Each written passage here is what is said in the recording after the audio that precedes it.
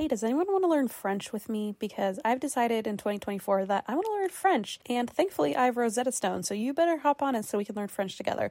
Rosetta Stone has the amazing True Accent feature, which is so helpful, especially in French. You get feedback on how well you're actually pronouncing words. Plus, they have 25 languages to choose from. So if you're not going to learn French with me, I'm sure you can find some other people who will learn a language with you. But I'm on the French team this year. Come on, folks, join me. Don't put off learning that language. There's no better time than right now to get started. For a very limited time, and that's why We Drink listeners can get Rosetta Stone's lifetime membership for 50% off. Visit rosettastone.com/drink. That's rosettastone.com/drink. Are you the type of person who loves to treat yourself? You know, sometimes you just want to buy yourself a coffee, a fancy coffee. Sometimes you want to get a little extra legroom on the plane, you know what I mean?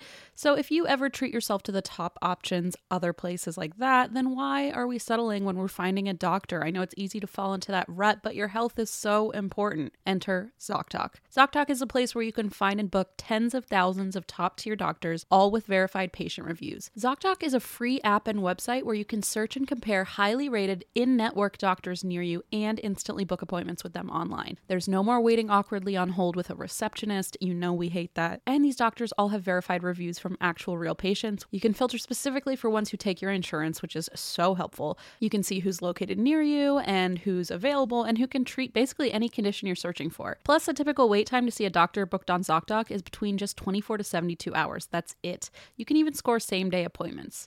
When I moved to LA years ago, I discovered ZocDoc because I was so tired of having to call all these different offices and wait. It took hours sometimes to figure out which doctor in town could help me and which one took my insurance, but not anymore with ZocDoc. I was able to find everything from a psychiatrist to a GI doctor, and I did that all through ZocDoc, and the app has only gotten better over time. I still use it. I still love it. I always recommend it to people, whether you have phone anxiety like me or not. It couldn't get easier to find a doctor with ZocDoc. Go to ZocDoc.com/drink and download the ZocDoc app for free. Then find and book a top-rated doctor today. That's ZocDoc.com/drink. ZocDoc.com/drink.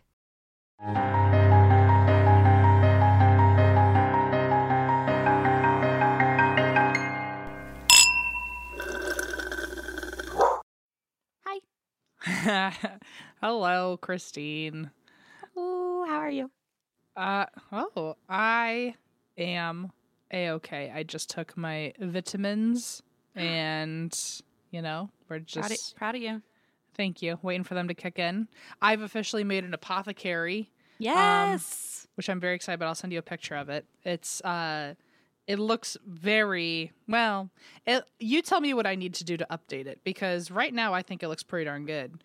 But, I want to change up either the tray or something. I want it to look like a whole experience, you know what I'm saying? And right now Sure. I just have the spooky bottles, which I'm fine with, but we can do better. We can do better. You know what I mean? But anyway, I'll send you a picture of that. I'm sending it right now to Geo's Trio. Okay. Geo's Trio. Do you know I do that every time I think about Geo's Trio? No, I didn't, but now I do. Anyway, okay, I sent you a picture. That's my apothecary situation.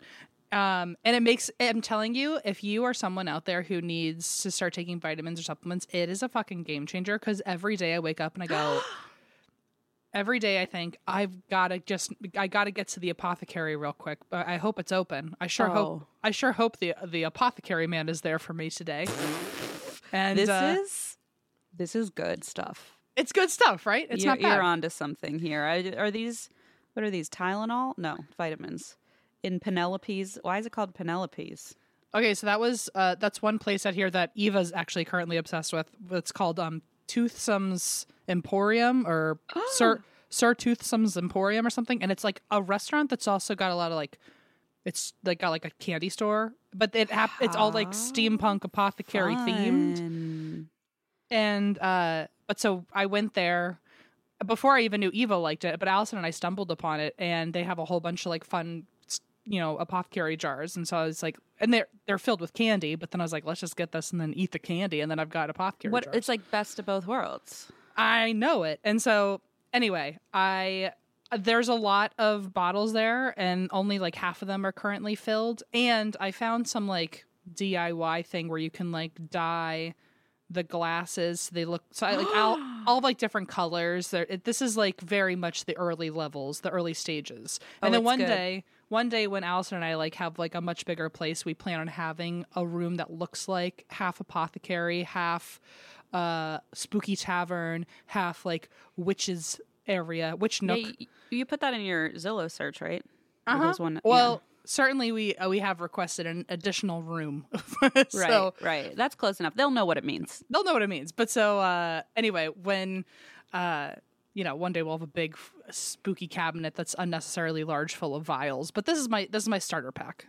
I love it. It's great. I'm impressed. It's not really as thorough as my apothecary, which is otherwise known as my nightstand.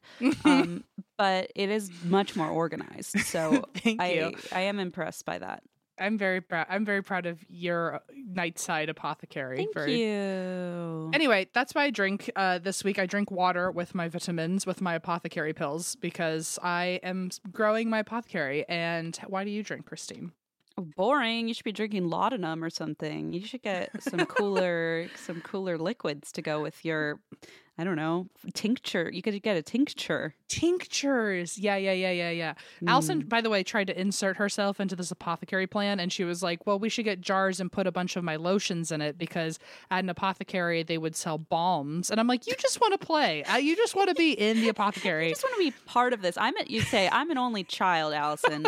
You don't get to have my apothecary. Get your own. I was like, we can have a shared apothecary when we have like a big old house that has enough room for all of your balms. Like, as someone who, she has like 60,000 lotions, and she's like, we should put all my stuff in your apothecary. And I'm like, then I'm barely involved. And so anyway, then you will need to hire someone to run it. And we should have. Up. I was telling her we should have like a bottom, like if we have a big spooky cabinet, is what I'm thinking. Big cabinet. Yep. Bottom row, like coffees and tea leaves in jars. Love that idea. Middle one, maybe like lotions and, skincare, being good for yourself moments. And then a whole other row is just vitamins and supplements, so the inside of you is taken care of. Okay, hear me out. I would switch the lotion and the vitamins, just because it kind of weirds me out that the coffee and the lotions would be like commingling almost. You know what I mean? That's me trying to compromise with Allison because she's shorter and will need the shorter shelf. But I do think we should put all of her stuff on the highest shelf where no one can touch it. I do think that's a good idea. So I am with you. Oh, I was thinking lotion's bottom now. Because if Allison's shorter, she reaches the bottoms. Any of the scents just kind of sink down. They don't dilute all of your tinctures. I see where you're going. I kind of like the idea of hiding all of her stuff, though. That sounds like a fun game. I think once you mentioned that idea, I jumped ship and got on board with yours. But yes, I love your apothecary. Thank you. We'll shop it. We'll figure it out. I love it. I can't wait to stop by, see what's available.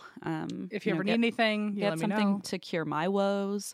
So we'll see. I think you would like that secret fourth shelf where it's actually involved. It's also affiliated with the Spooky Tavern, if you know what I'm saying.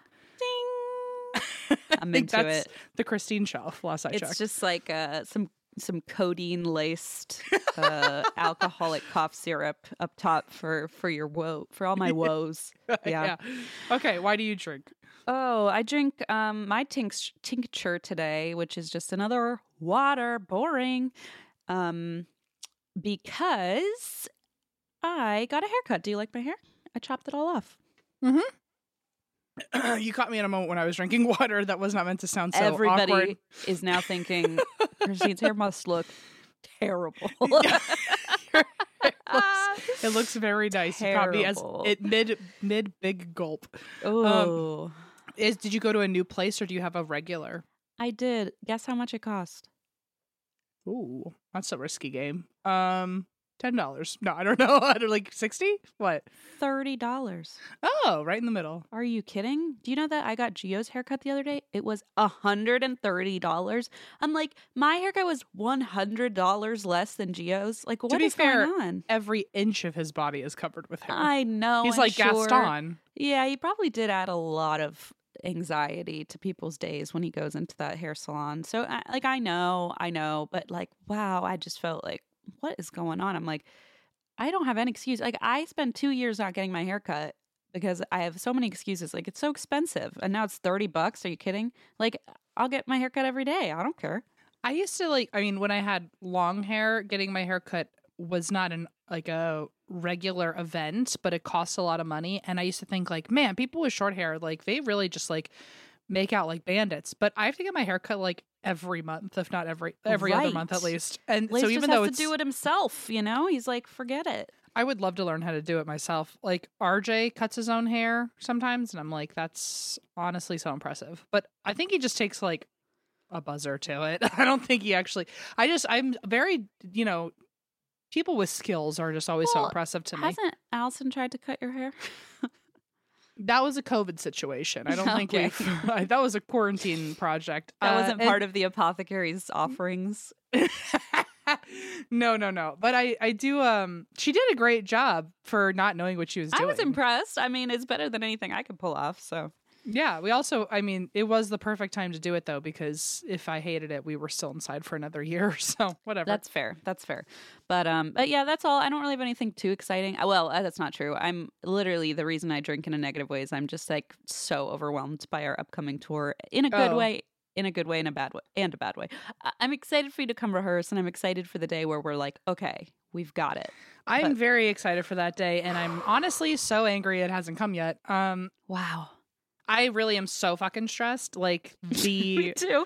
like I'm so stressed. This is the only time today that I probably won't be crying. And it's because I'm trying to be brave for you. Me too. And there's just nothing in my apothecary yet that has been able to fix me. Can you step it up, please? Because I would love to visit your apothecary and cure my woes, which this is my big woe right now. The second I have like something stronger than propranolol, I'll call you. Thank you. I'm just so beyond scared. Like I'm currently cold because my blood is running icy. It's holy crap. It's scared. Also so scary because we were so proud of the last show that like you just feel like this show has to be on par, if not better. And like, and the other thing is, the first time we did Here for the Booze was in January of 2020, right? Is that right? And February, a whole year.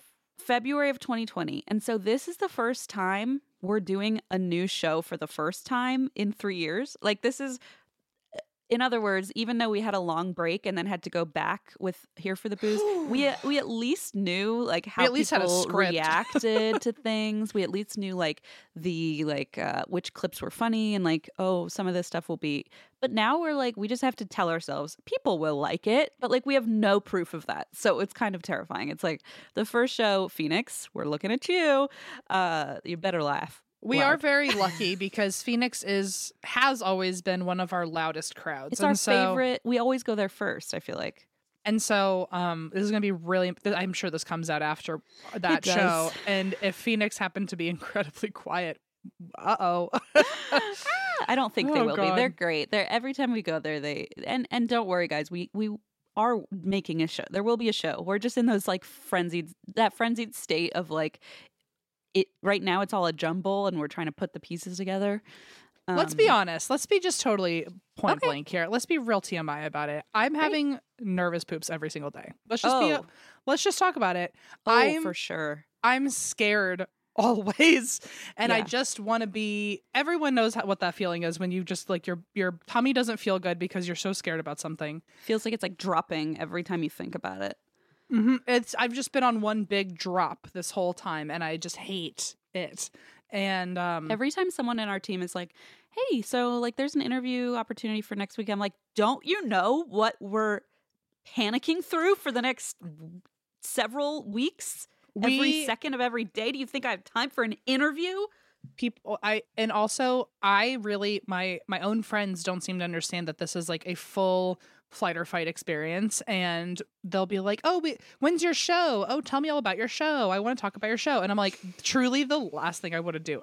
Please don't, if you're going to ask about it, please don't be near me. Cause I just like the one moment I could think about how I'm not on stage is like now being complete with people asking me about being on stage. And like, unless you want to get projectile vomited on, maybe don't ask any questions about it. Anyway, we are, I know it sounds so backwards, but we are also like, once we've got it figured out, we will be somewhat excited. And I say somewhat because I will be terrified until 10 minutes into the show when my propranolol is kicked in.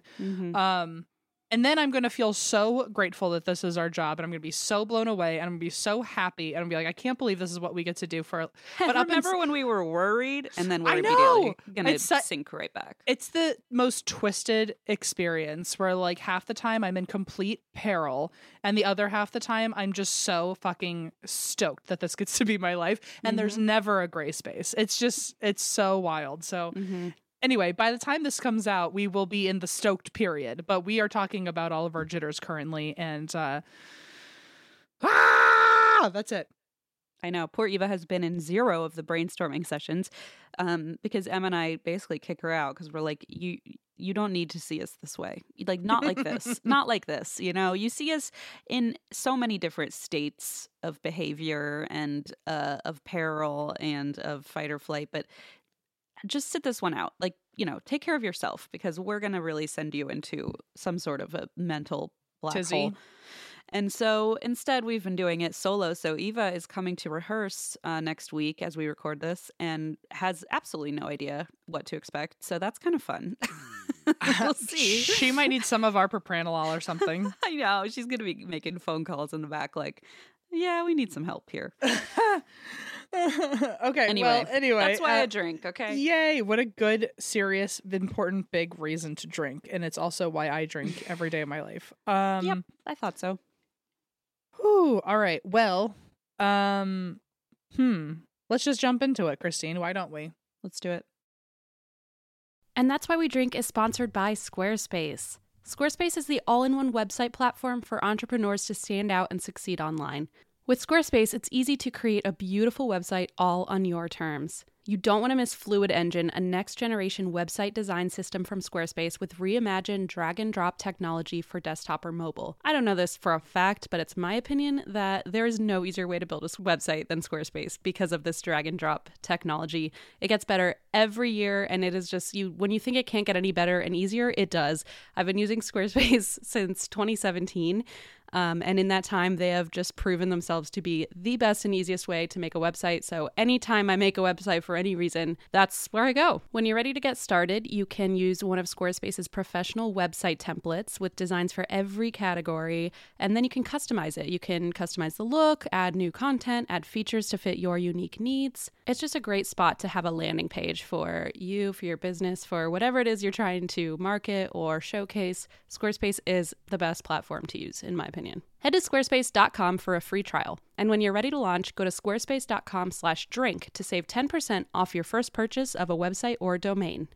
By now, you've probably heard about Burrow, a new kind of furniture company known for timeless designs, durable materials, and details that make life in your space easier.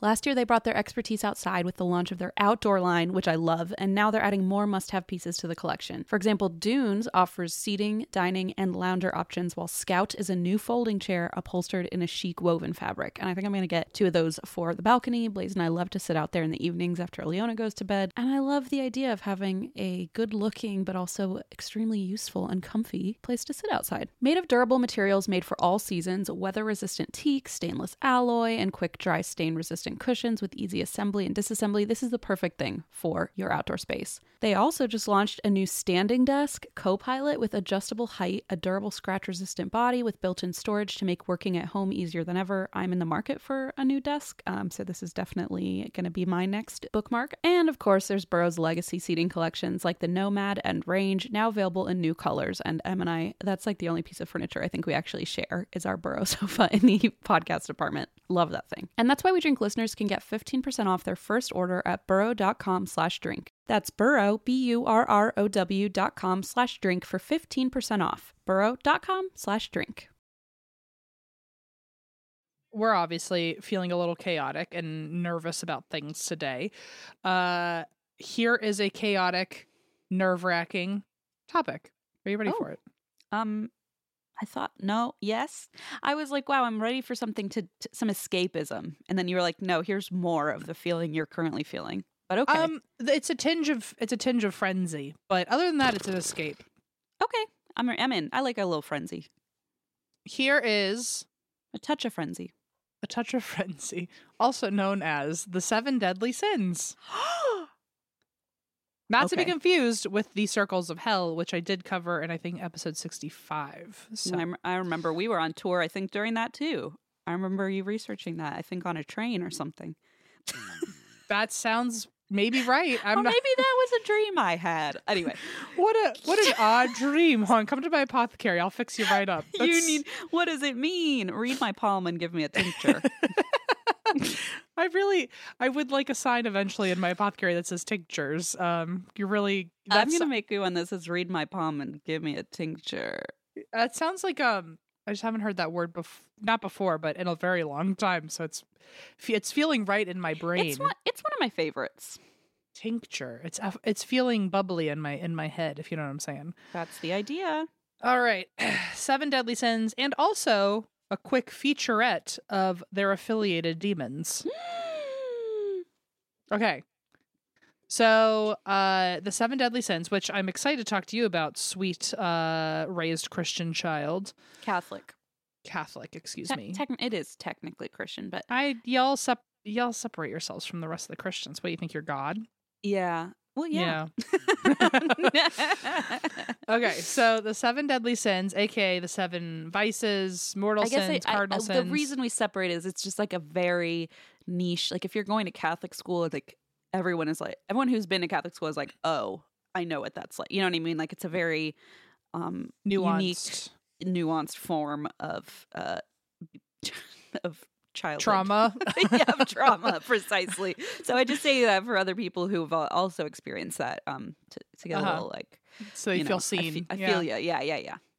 All right. Well, then all of you can probably harmoniously sing along to my notes as I talk about something you know much more about than I do. But fun fact, did you know that the deadly sins don't actually come from the Bible? Yes, that's why when you said the Catholic thing, I was like, this isn't a thing I learned about because I don't think it's a biblical thing. Well, but where do they come from? So it comes from the 4th century, and it was a monk named Evagrius Ponticus who lived in what is today's Turkey. Okay. And he was an influential writer and philosopher, and he was a monk who had a very, very stern discipline, and he walked the real straight and narrow, super strict path, Sounds avoided like a fun indulgence. guy.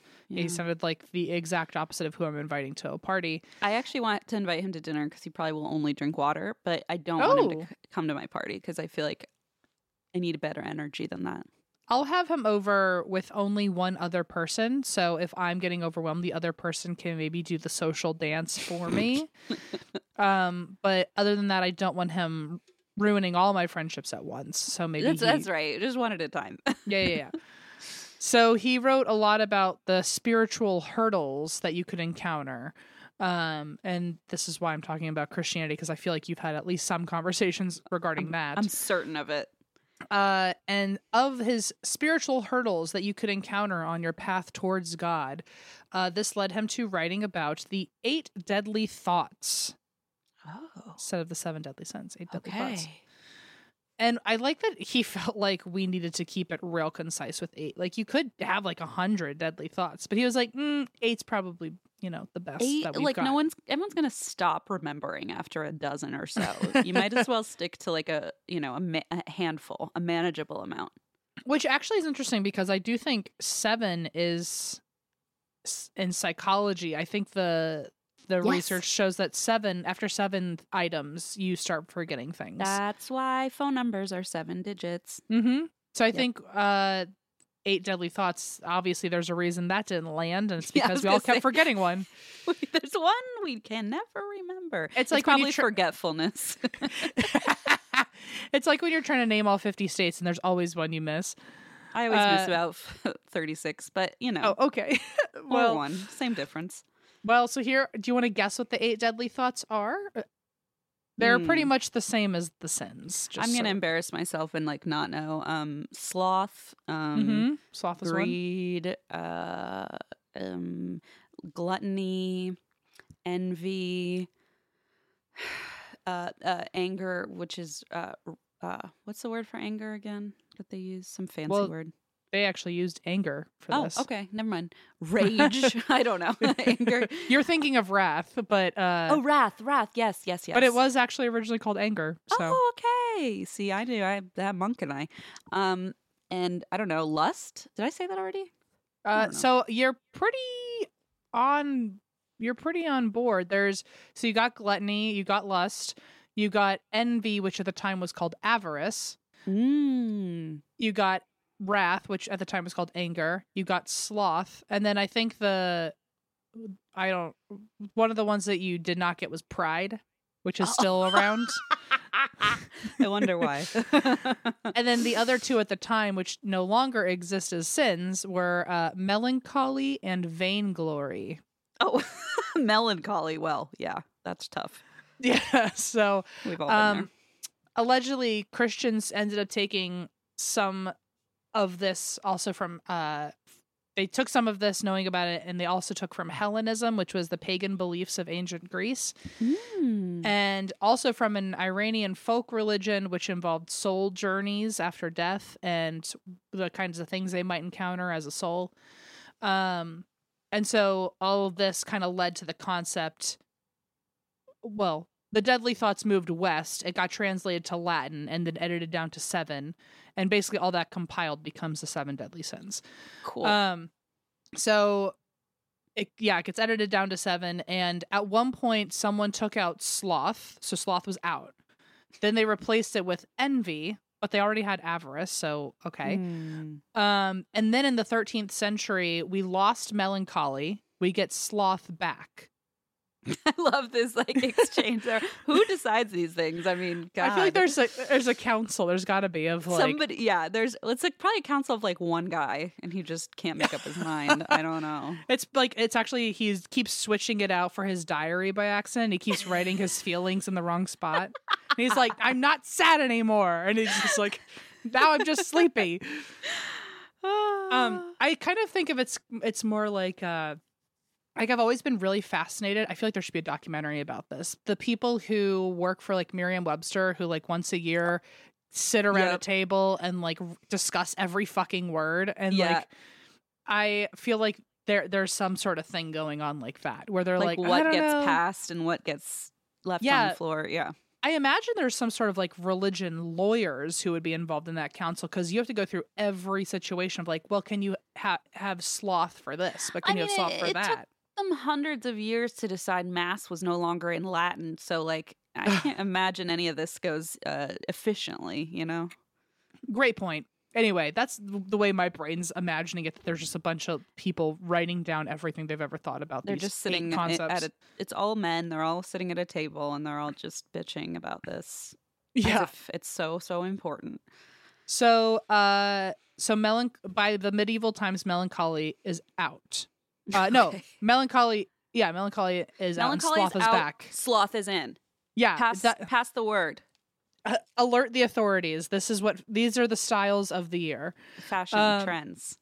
Then avarice. Oh, sorry. Avarice is not the same as envy. I got that mixed up. Avarice is the same as greed. So the name just got changed over time. So greed always was here, but she needed a new name. She needed a glow up, and we got greed. Glow up, indeed. Rebranding. Then people decided that pride and vainglory were too similar, so they dropped vainglory. I mean, vainglory is a more fun word, but I do see why they had to get rid of one. I'm also if they're so similar, why didn't you get rid of pride? What's the situation there? Great point. Obviously, pride was a little more important, no? So pride was also declared the leader of the other sins, which I love that they clearly derailed. In this meeting, they totally derailed, and they were like, if you were one of these, who would it be? And it just became a conversation where pride became the main honcho. Yeah. So now we have the following: gluttony, sloth, pride, envy, wrath, lust, and greed. Those are what we've got. And indulging in them they're called the deadly sins, because indulging in them is deadly to the soul. Thus why it is a deadly or mortal sin. Got it. If you do any of these things too much or too often, just things will not work out for you over time. You'll lose friends. You'll lose enemies. I don't know. Well, that's something for an author to figure out. write about it. Something for not us to figure out. So too much of any of these sins in your soul will be damned to hell. That's the nice religious twist to that. Cool. And they may not kill you, but you will pay for it eventually in some way. Great. Interestingly, I want to say these are not unforgivable sins. Like they're not even commandments. They just happen to be deadly. Which in my mind, as someone who did not grow up with any real religious teachings, I always assumed the 7 deadly sins should be up there with like the commandments. It's you like would think so, but apparently they're not even fucking related. But like, but I feel like the 10 Commandments are so much more specific. So it's like don't cheat on your spouse, and it's like that's a very specific one. Whereas like these other ones, these 7 deadly sins are more like behavioral qualities you can have. So I feel like that makes sense. Maybe that's why you're supposed to like work against them. Well, I guess if it's like don't cheat on your spouse, you would be partaking in one of the 7 deadly sins. Right. So that already happens by breaking one of these 10 commandments. Right, that's true. I think it sounds like, I don't know, it sounds like all a bunch of baloney, so. It does sound like baloney. You know, that's some Oscar Mayer shit right there. Last I checked.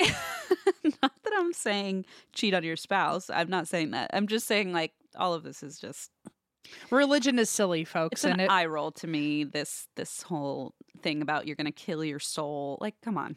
Yeah. Just be a good person, you know? Mm-hmm. Just be nice. I mean, I'm the goodest I'll ever get. And if I'm still going to hell, well, that's just too darn bad. Then you might as well sloth around a bit and enjoy your life, okay? As the person who takes like 3 naps a day and eats 100 snacks out of my nosh galash, look, it's not my fault that maybe I'm one of the I'm playing around with all the deadly sins. Yeah. Okay, so the Catholic Church's official stance on the 7 deadly sins. They say that only God can see into a human soul, and even if you commit these sins without asking for forgiveness, so if you just happen to be the dirtiest sinner there ever was, apparently, God could still forgive you based on the situation. So even though they're technically the 7 deadly sins, they're still the 7 very circumstantial sins. I can see that, though. It's like, oh, well, I was being lazy today, but I broke my leg, and I'm feeling sad about something. Okay, well, then God can forgive you for that. But if you're just being an asshole and cheating on your spouse and you don't care because you're a sociopath, then maybe God's going to be like, I think that's one of my personal peeves about, those who partake often in the Bible for sport, I guess. Yeah. But like, I feel like a lot of people like to cherry pick, and I feel like these concepts are so vague that anything could be right or wrong based on whoever's just opening their mouth and talking about it. That's exactly it. It's like, well, then, I just say bottom line, just like, make yourself proud. Yeah. Who cares? Self-care. Yeah. So anyway, now we're going to get into each of the, do a mini deep dive on each of them. Demons. Well, the demons come later, so relax, but hang on. Fine. It will be interesting, I promise you that. So, first and this is maybe more of a crash course for people like me who didn't have to learn about this stuff. I mean, granted, like I know this isn't entirely biblical, but in my mind, I always associated this with religion. And so if you're someone like me who just always clumped them together and never really learned anything about it because you assumed it was religious, this is your crash course. So, gluttony is excessive eating and drinking. I do the excessive eating, you do the drinking, Kristen. I mean, so we're already in trouble there. Ding dong, here we are. It's eating, and the reason why it's one of the sins. Do you know any? Do you have a no clue? So, it's because if you're eating more than one, you could be eating more than needed for health, and so now you're just being unhealthy, which shouldn't be a sin, but okay. Should not be a sin, but I think the deeper dive is that it has now if you're not doing it for your health or to be full, then you are doing it as an act of pleasure. And so what? Heaven forbid. Catholics don't like that part. Heaven forbid that you enjoy something in your life. You should be suffering always, but you should never be melancholic about it. Right. I'm so over it, And gluttony is also, this part I could understand, and it maybe over the years, gluttony has just become like a warped translation. But I could see this being one of the early reasons why gluttony was a no-no. It's because it implies you are, you have a lot of food and or resources. You just have a lot of things that if you're trying to flaunt your wealth, you could be doing it to, you could be buying expensive things that aren't necessary when you could be buying cheaper options and leave some for others. So it's sort of like you're being too lavish and like not too spreading lavish, the wealth. not spreading the wealth. Yes. Right. Okay. But you're not helping others who probably need what So you much are now hypocrisy there, but- over. I know. But yeah, I get what you're saying. Like that at least makes some more logical sense. So yeah, it could probably be better translated to an unnecessary abundance that you're not sharing with others. Right. And that I can understand. It, you know, to a degree. Next one is lust, which is I'm saying obviously, but maybe you don't know. Lust is the intense yearning for something, which is usually sexual, but can really be anything. But the reason why this is a big no-no is because it distracts from gross, righteous desires like serving God. Oy vey. And some groups, apparently, this is beyond me, some groups have taught that if you try to cool off your lust, whatever that means, or like Cool your loins. refocus your energy, you can then use that energy to help others, which like, Ooh. I you don't imagine want that energy. Keep it away from me. If you're redirecting your sexual desire, your unfulfilled sexual desires into giving me a hand, I don't want it. Can you imagine if someone's like, oh, I need help bringing these groceries in, and then someone just comes running across the street and they're like, well, I'm really horny. I can't wait to help you. I'm so horny, wait. but God told me I have to do this instead. Okay, well, no, thanks, I'm fine. Anyway, that's the suffering in that alone should be its own type of sin, but whatever. So there's lust, and then there's sloth, which is excessive laziness, something I regularly deal with. Same. And basically it means if you should be serving God, but you are in the middle of serving yourself. And if you're resting, then you're not serving. Okay. I mean, I think a lot of us can have been working very hard to undo that exact thought of that exact construct that we've been ingrained with. Like, resting is no good. It's like, well, you know. I imagine it also goes hand in hand with gluttony or something where like or not gluttony, whichever one. It's like, oh, well, you're, gluttony, because it becomes an act of pleasure, because you could add that into. Right, like if you want to nap or you lounge around and now you're just being lazy and you just want to like take all the time in the world instead of serving God, okay? Who do you think you are? Well, on top of if you're resting, you're not being helpful to God. If you are excessively lazy, you are wasting away whatever talents God gave you, which is like beyond disrespectful for not appreciating the skills he gave you when he could have given them to someone else. How will capitalism thrive? I mean, no. Sorry. I don't know. I'm on one today. You're sending me into a tizzy, speaking of tizzies. Well, so the longest deep dive I have for you is on envy. So it was defined in medieval times as, quote, sorrow at well-being, joy at harm. Which feels a little like Schadenfreude or something to me. Yeah. But so envy could be over someone's things, relationships, health, concepts, anything, just if you're jealous at all. And if you envy what someone else has, the problem with it is that you'll eventually start to pray for their downfall so they don't have it anymore, or so that you can have it. And that is ungodly. That is I can unholy. see why. Yeah, it's unkind too. I could see why. I mean, you know, just in a Sure general is. sense, I can see why that one would be, you know, frowned upon. I think it's human nature, obviously, but I guess all of these are. But yeah, I could see why, you know, you don't want to get to a point where you're wishing ill will toward other people. You know, I get that. I get it. I get these on a human level that has nothing to do with like serving God. Exactly. I get like, all right, if you have lust, you know, check yourself, make sure this is like a don't wanted just like lust. blindly follow it. Right. Yeah. Exactly. So beyond the 7 deadly sins, envy pops up in a lot of cultures as a supernatural force of its own. See, Which is weird to me that Pride is considered the leader when Envy can break off in all sorts of religions. It sounds like Envy's like the secret underdog, like the secret leader. She's a bad bitch. She's just letting Pride like do the fronting, and meanwhile she's in the back like holding the whole thing together. You know. She also lets Pride she lets Pride be prideful and think that she's in charge. Mm-hmm. But Envy's like, you're a fucking pawn in my game. That's right. You don't even know.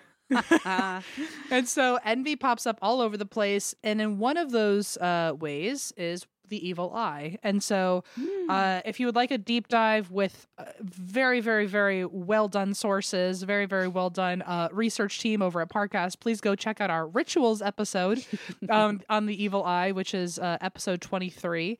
I loved that episode. I don't think I've covered it on here before. We definitely can in the future, but I can tell you Rituals was very well researched. I am very confident in all the information that we regurgitated to you via script, and go check it out. So anyway, the evil eye, just to give you a quick summation, the evil eye is part of many cultural and religious lore. So in Judaism, for Muslim people, it's been in there. It's in even places. It's just been in Greece, Egypt, Morocco, Romania, Italy, Turkey, Israel, Slovakia, Iran. It just kind of goes on that the evil eye is somewhere, or at least known in some capacity. And the concept of the evil eye is when you have good fortune, jealous people can curse you out, or not curse you out, curse you, it could be unintentional, it can be intentional, but just by looking at you with envy, they're cursing you. And it leads to an evil eye where just the look alone is damaging your downfall. Yeah. Wow. Okay. So this is why a lot of cultures use special protections against the evil eye and envy in general. So a lot of people will hang amulets, especially in areas that they want protection. And around the world, envy is this powerful concept. And even back in Syria in 3500 BC, there are carvings with protective symbols that are all meant to keep envy away. So, wow. And just note as we're saying this, they're evil eyes, they're also called ocular amulets. Right. I'm giving quotes because I don't use that phrase a lot. I don't know if anyone else has ever heard that before, but ocular amulets. And this is where I do a little spiel. Join me, won't you, Christine? Where you start. I'll stand on the sidelines till I know what the spiel's about. It's just a sidebar where I just wanted to say that a lot of people out there will purchase and wear a lot of ocular amulets as a fashion trend or a statement piece. And some say that the evil eye transcends culture and religious boundaries and anyone can wear it. And maybe that's true. I would personally suggest that you learn a little bit about it before you're just kind of wearing it. Even then, it might have some really strong, affiliations for some people. The BBC even said, it may be worth considering its meaning beyond a mere trinket or fashion statement. The evil eye is a remnant from the very dawn of civilization, harking back to some of humanity's most enduring and profound beliefs. To wear an amulet flippantly without such knowledge might not only render its protective abilities useless, but incur an even more potent curse. Whoa, okay. I didn't see it ending that way, but apparently the BBC is warning you of curses. I'm warning you about appropriation, but whichever pick and choose. Whichever one kind of, makes you aware faster. Read into that one. I love evil eye iconography. And I can see both sides. I mean, when I went to Greece, they sell so many of just evil eye on everything, and in Turkey too. And it's just, it's a really cool design. And I think if especially if you got it from somewhere where you're like, oh, this has a meaning to me, I think again, it's not really my place to say, I suppose. But, I bought several as gifts for people when I was there. So I don't know. I feel like it's one of those things where it's so often seen in my face that I don't even realize that maybe it's something I should be paying attention to or read more on. But it's almost like I kind of clump it in nowadays with even like crystals, because a lot of people just have crystals or want to wear crystals, but like you got to be wary of like, well, how'd this crystal come about? Was it in an ethical way? You know, I feel like just everything comes with a caveat now. Not that that's bad, but might as well throw this on the list of things to double check before, Yeah, that makes sense. I can see that. There's nothing wrong with being well read about things that you buy and wear. So That's true. So anyway, that is envy, and now we're going to go on to greed, which very much goes hand in hand with envy because it also focuses on material worth. And so it also goes hand in hand with gluttony, by the way, because it's about wanting unlimited resources, and even when you already have enough. So the only thing I really have to say about greed is it happens to be like envy and gluttony combined, in which case I feel like it's not really needed. I feel like there could just be 6 deadly sins here. Like if envy plus gluttony equals greed, then like why is greed one of these options here? You know. Also, 6 goes into 666. And I kind of like the 6, but yeah, what are you gonna do? We gotta call a whole council, and it's a whole thing. You know, you said, what are you going to do? Not a damn thing, Not Christine. A damn thing. And that's called sloth. Okay, so the other one is wrath or anger, and it's intense anger at someone that ultimately becomes hatred. Ooh. And Christianity tells people to put aside their anger and their grudges and leave it to Jesus, leave it to God. And the Bible even says, leave your anger to the wrath of God. Vengeance is mine. And I guess this is a way to teach you like patience. Whoa, vengeance is mine. Jeez. I guess that means like God's got it under control. It's like, well, that's great. But also I don't want that. I want it in my control. Yeah. And so I guess it's to teach like self-control and patience and forgiveness and leave it to God and all that. It teaches faith, really, I suppose. Yeah.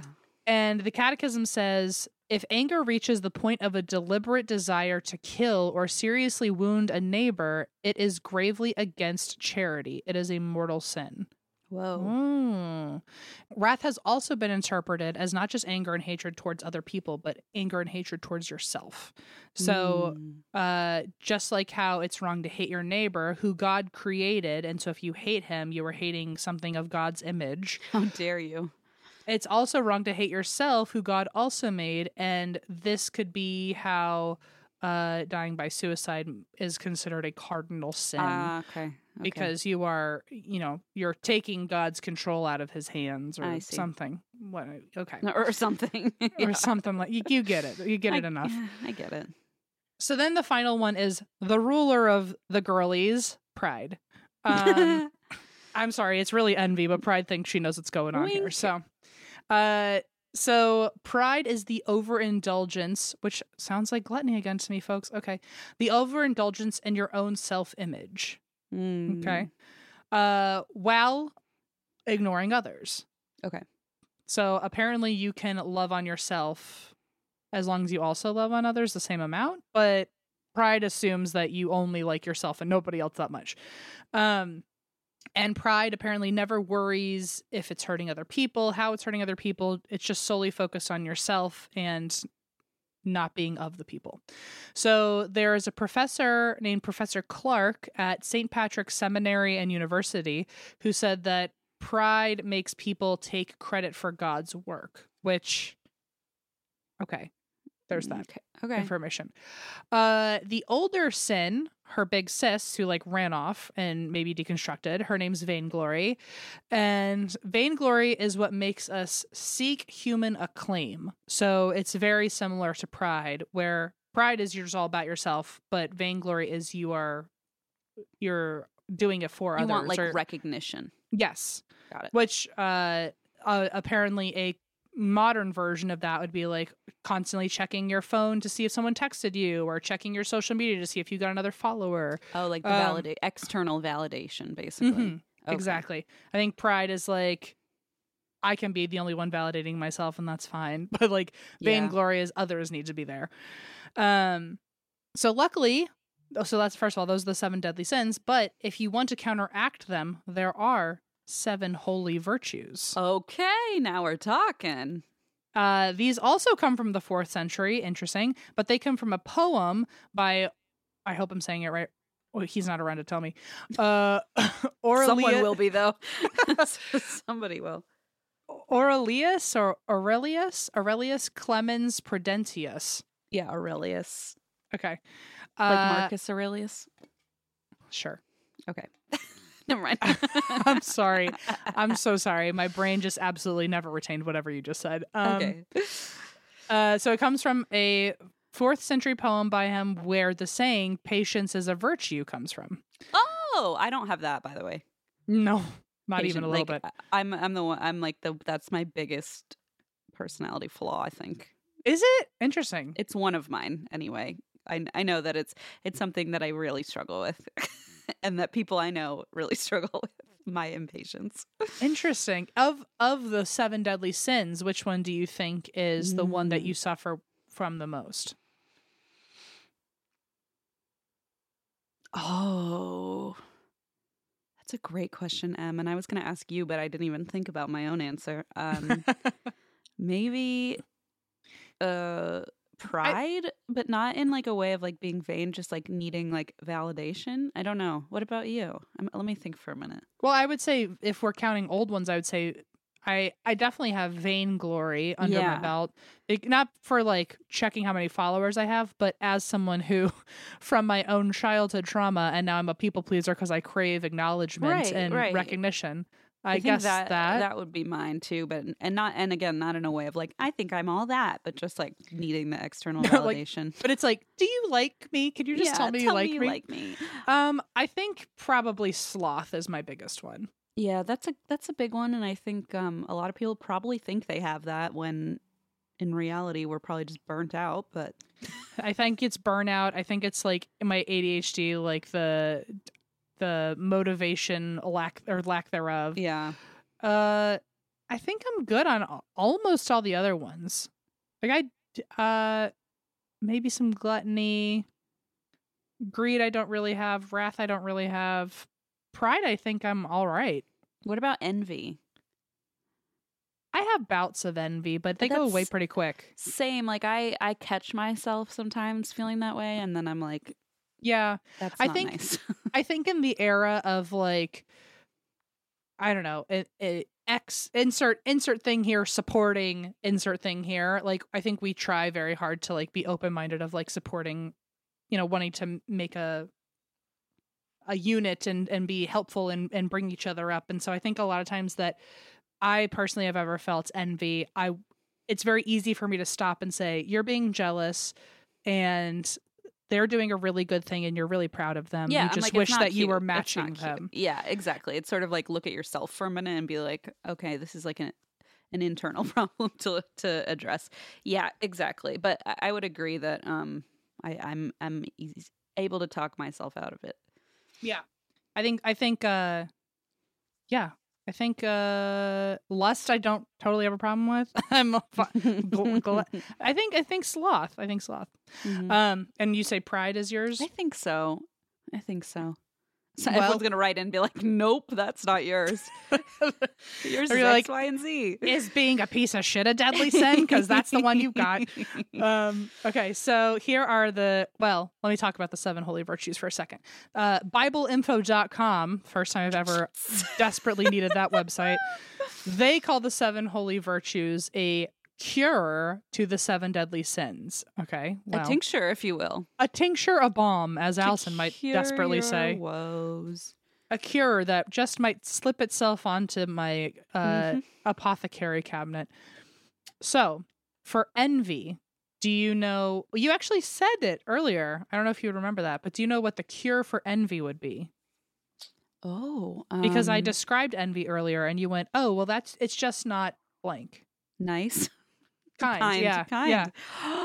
So kindness it's pretty much, this is like opposite day. Like, what's the word that means not envy? Kindness. Cool. For gluttony, do you know what cures gluttony? What do you call it? my God, what is wrong with me? Not If you determination. Like, hold on. If you say it, I'm going to be so impressed. Not to like feed into your pride, but willpower, maybe? pretty much it's temperance. Temperance. Oh, interesting. And then what cures greed is charity. Okay.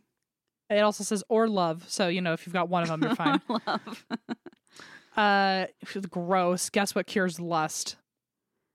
Abstinence. Chastity. Yeah. Oh, same diff. For self-control. All right. Yikes. Pride is cured by humility. And then slothfulness is cured by diligence or zeal. Okay. Oy vey. Well, apparently I got no zeal to me. But No, whatever. I certainly don't either. And then wrath is the last one, and patience is a virtue. So Oh, patience cures maybe wrath. maybe that's my opposite, wrath. Do you have a quick temper? I did. I used to. I've really worked on it. So maybe that's my like natural one, and I just have overridden it. Your God-given sin. My God-given wrath, yeah. Fun side note, if you noticed, a lot of those virtues are popular names for daughters. Temperance. Oh. Charity, patience, chastity. Oh my So- God. So really we need a whole list now of children named sins. So if you've got a kid out there named, I don't know, Sloth. Avarice. Sloth. Sloth is a great name. Maybe for your dog, but maybe for your sloth, but whatever. So historically, the seven sins were sometimes affiliated. Here's the part that you've been waiting for, Christine. Okay. Historically, the seven sins have been affiliated also with the 7 planets of the time, Oh. or the 7 luminaries. So the known planets or celestial bodies of the time were the moon, the sun, Mercury, Venus, Mars, Jupiter, and then us, Earth. Okay, that's it. That's all they knew. That's all I knew. Got it. And at the time, they thought Earth was at the center of them and being affected by all the planets around it. Okay. Theologists then thought that planets must be ruled by God because everything's ruled by God. So God must have, if we were being influenced by the planets around us, that was God's will, that was God's doing, and we are being sent good energy from God through these planets. I He's see. using these planets as a work, I suppose, and sending us good energy or good influence through the planets. It's like old-timey astrology, Yeah, something like that. but religious themed. Okay. Yes, it's got Doesn't have a good ring to certainly, it, but certainly a religious theme to the planets, which I never thought I'd say, but somewhere Neil deGrasse Tyson's like running off a cliff. twitching. Yeah. So God is able to influence the planets in a good way. Demons, however, Mm-mm. they could not control planets and make them do things that were evil, but they could potentially intercept God's good energy from the planets. Oh boy. And once they intercepted, the demons could morph that good energy into bad energy before it reached God's people on Earth. Okay. Wow. So either way, good or bad energy is coming from the sky. I suppose Mercury in retrograde is still like Lucifer himself. I can confirm that that's true. Yeah. Okay.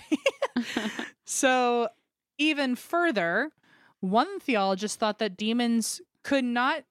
So the theory is that, oh, well, they can't make planets bad like God can make planets do good things, but they can at least morph the energy on its way to Earth. But there was one theologist who thought, no, demons can manipulate planets. And on top of that, they can take form as planets. Demons can turn into planets. Cool. And by morphing into planets, I don't know if they're like making the real ones disappear and they're showing up as like Saturn, or maybe Saturn never existed and they're actually demons, or I don't know how it totally works. But basically, sometimes the planets are demons themselves. And the reason they would do that is because they're tricking people who would be worshiping God and praising the planets and all this, that they would accidentally be worshiping demons disguised as planets. Tricked ya. And this is like, I feel like I'm talking to someone who's high and also a conspiracy theorist and also like kind of maybe slurring their words or something. Like this, none of this feels logical. I'm aware. Because I'm like, no, the demons turn into planets and then you worship them. It feels like the part that you don't get is that Jupiter is a demon and now you're worshiping him. Surprise. What? This is actually QAnon part 4 of... Oh my God, it sounds like it. So and Hillary Clinton is Neptune or something. And so basically these demons can trick you into accidentally worshiping them by, if you're like looking at the stars and you know, all that good stuff. Yep. So Christians also use this thinking when talking about religions with multiple gods. So if you were someone who believed in multiple gods, sometimes those gods were associated with planets and moons. So Christians would try to warn these people that if you're worshiping planets and moons thinking they're your gods, you might actually be praising demons. Okay. So once again, they are just dipping their little toes in places no one invited them. Correct. And even further, when talking about the concept of moon phases and how they could affect our minds, like, you know, the tides and the planets and everything affect our bodies, which if you're into astrology, people still, you know, follow that mindset. But just even further with this whole like QAnon level belief system, if you think that demons are actually planets, if you believe that like moon phases and all that are affecting your system, demons could be masquerading as planets, especially during moon phases when you are most susceptible. Because apparently during moon phases, your brain is the most moist. Ew!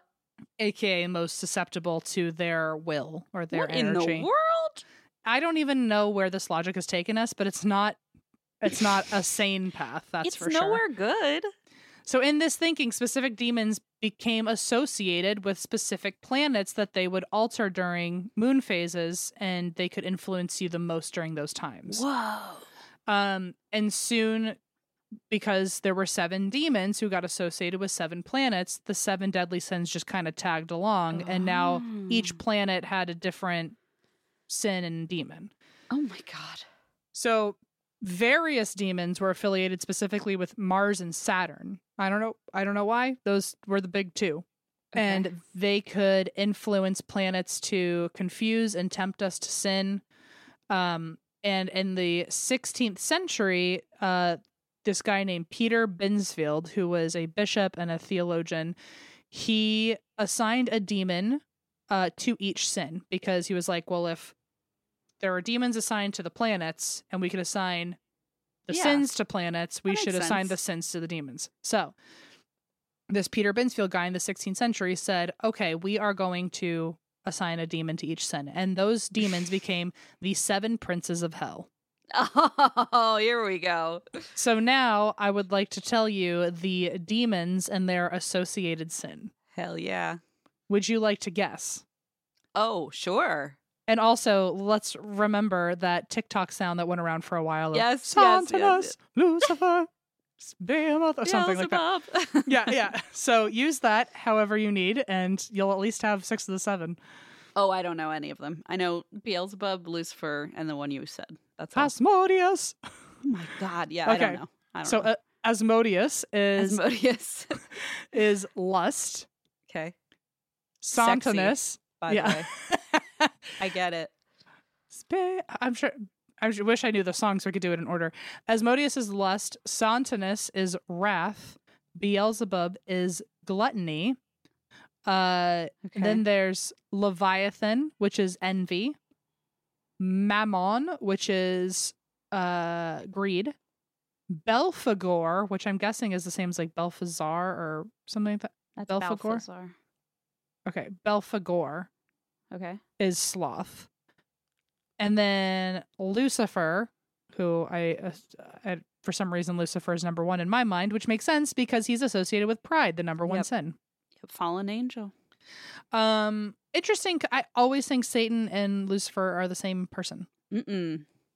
I always do, though. I know it's not right. But no, it's not right. I can't help it.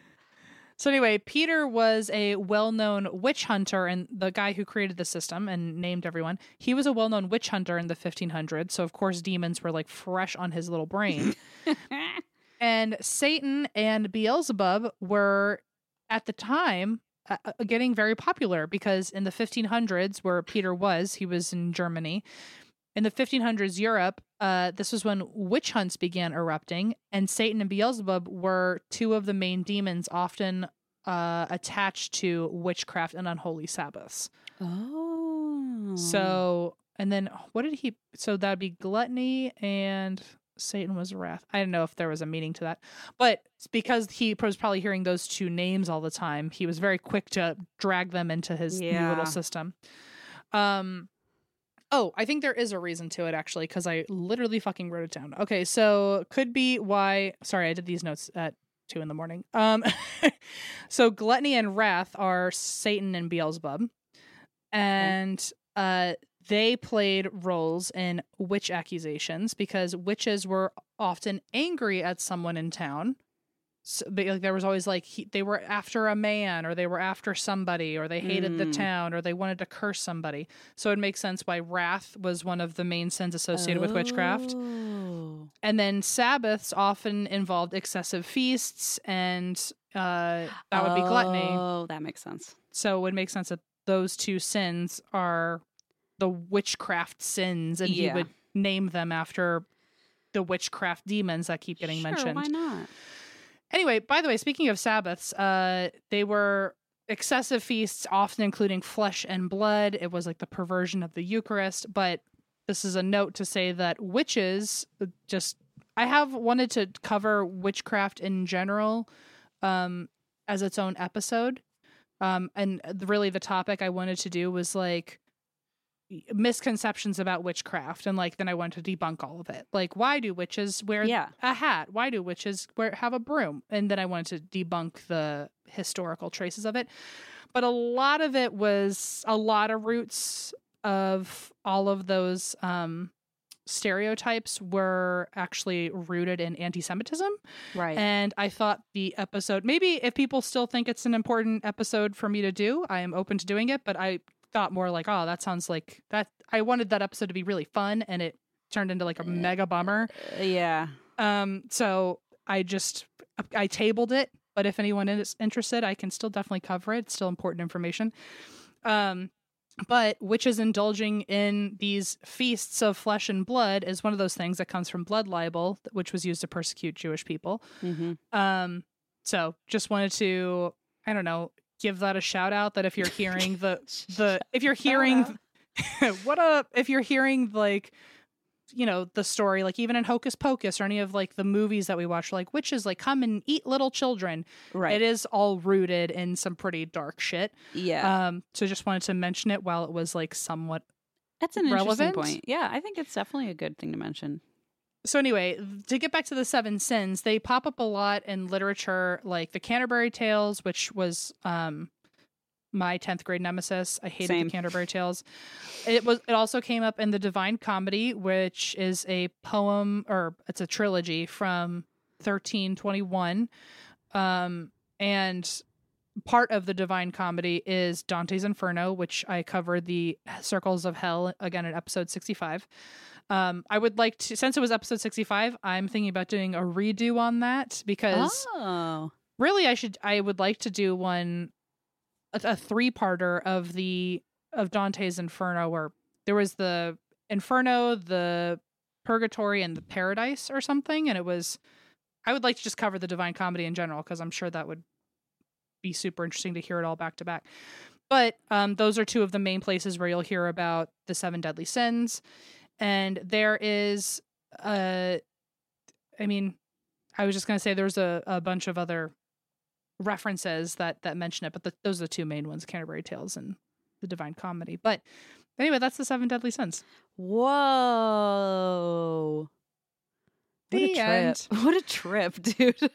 I'm sorry I didn't talk about demons more, but like, you know. Me too, but you know, I always feel that way. It doesn't matter how much you talk about them. I'd still like to talk about them more. Well, here's another thing is I wanted to do more of a deep dive on why those 7 demons were selected as like, you know, the owner of that certain sin or whatever. But I was like, I don't want to burn out material, and like I could do a whole episode on each of those demons. So and for the ones like Lucifer and Satan, I'm sure I could do like multi-parters. Love for you to do just a Lucifer episode. I mean, come on. That's gonna be a lot to take in. Oh, did you hear that? Gio started barking when I said Lucifer episode. He's like, that's me. He's singing the song. Lucifer. Lucifer. That's him.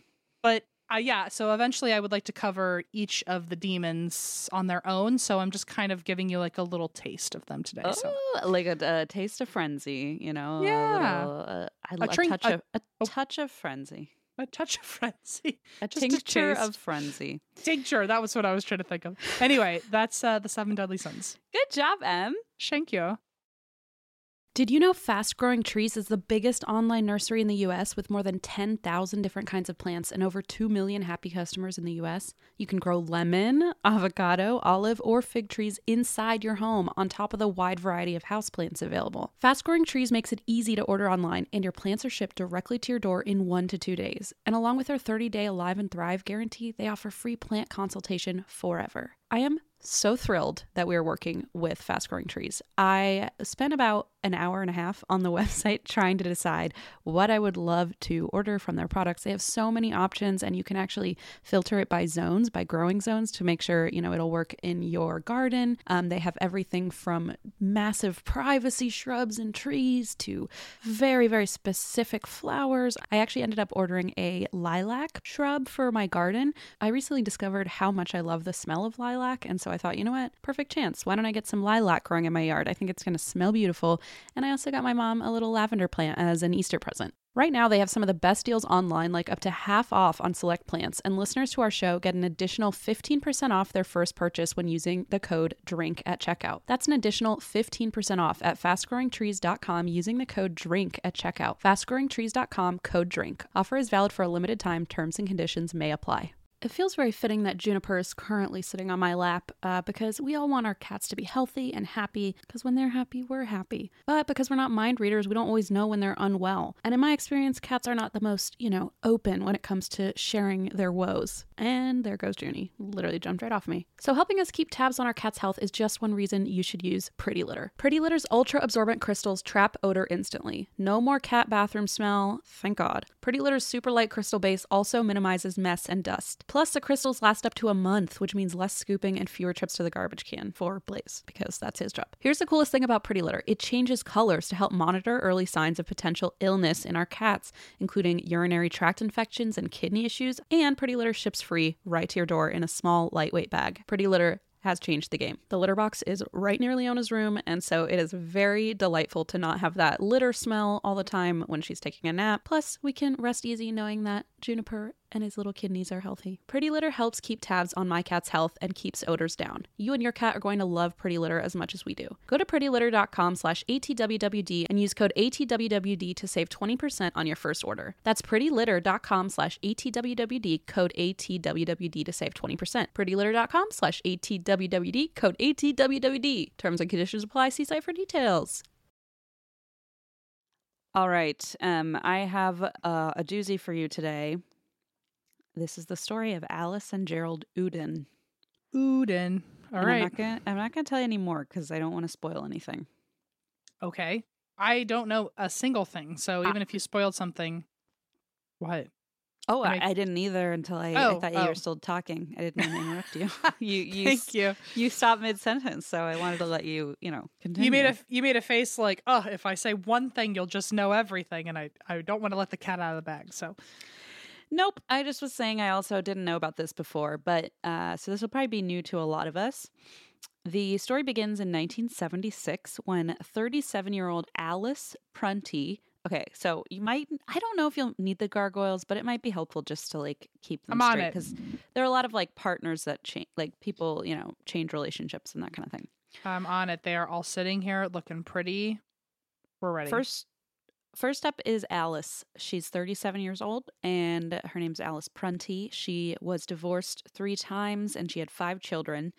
And in the 70s, as you can imagine, this was a hard position to be in, with divorce not being so common, and being a single parent not being as common, or at least not as acceptable in society.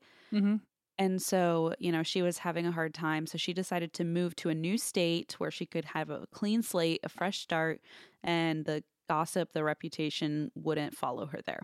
Got it. So she decided to move, and she took her kids with her. She thought maybe we could, start fresh, get a comfortable life going for the 5 kids. And she moved to Wyoming, which I can imagine being, a state where you could probably start fresh, especially in the 70s. So she moves to Wyoming, and she moves next door to this guy named Gerald Uden. Okay. And Gerald is immediately taken by Alice, like just so enthralled by her. Mm. And he himself was also 3 times divorced, so they had that in common. Hey-o. And he had 2 sons in his previous marriage to a woman named Virginia. So now Okay. we've got Gerald, and his ex is Virginia. And Virginia? the 2 kids are named Richard and Reagan. Hang on, I'm getting the others out. Hang on. Okay, Richard and Reagan. Got They're it. the 2 little boys that he had from a previous marriage. And Gerald didn't have them by birth. Richard and Reagan weren't his children by birth, but he had adopted them when he was married to their mother, Virginia. So Gerald had once been deeply in love with Virginia, kind of the way he's deeply in love now with Alice. Mhm. And back when he was in love with Virginia, he saw her as a tough woman, just like Alice. She liked guns and target shooting, which was something he was passionate about. And he fell in love with her outdoorsy, sort of like Wild West spirit. Mhm. And he loved having the boys around to teach them about shooting, fishing, camping. And he and the boys would rehabilitate orphan ducklings. Oh, shut up. That's so cute. And they would eat dinner as a family every night. And he basically fell as in love with having sons as he did with Virginia herself. Within 3 months of meeting, they were engaged. But first, Virginia wanted Gerald to adopt her sons so that she could be, allegedly, is what she said, fully independent from their father. And this way, if he adopted them as his own kids, then she wouldn't have to be associated with their father anymore. And so he was thrilled. He signed the adoption paperwork as soon as the lawyers gave it to him. But pretty seemingly, it seemed random. It seemed very sudden. Virginia just up and left. Oh. She wanted a divorce from Gerald, and he said he couldn't imagine why. Everything seemed to be going well. She took a mysterious trip to Philadelphia with the 2 boys. And when they returned, they all seemed deeply unhappy. Mm. So Gerald starts wondering, like, what happened in Philly? Like, was there another man in the picture? And she was unhappy now with their home life. But of course, he couldn't stop her. So she left and officially divided their things and moved away with the kids. And he agreed to pay child support for the boys. But quietly, he was wondering maybe this was just a scheme to get a more reliable man on the hook for child support. Now he's the legal father of these children, so now he owes child support. Maybe that was the whole plot all along, like he's trying to get to the bottom of it. And at this point, he's paying nearly double what her ex had been paying. Gotcha. But also, that seemed kind of far-fetched, like what a wild plan to concoct and, get the children married. It just seemed like also a little far-fetched, so he wasn't sure. But that's where they left things. Gerald, for what it's worth, saw the boys whenever he could, but it never really felt the same. So when Alice stepped into the picture and moved in next door with her children, Gerald was like, oh my gosh, finally I get another chance to be a provider, a father, a husband. And he was excited to start anew with Sure. Alice.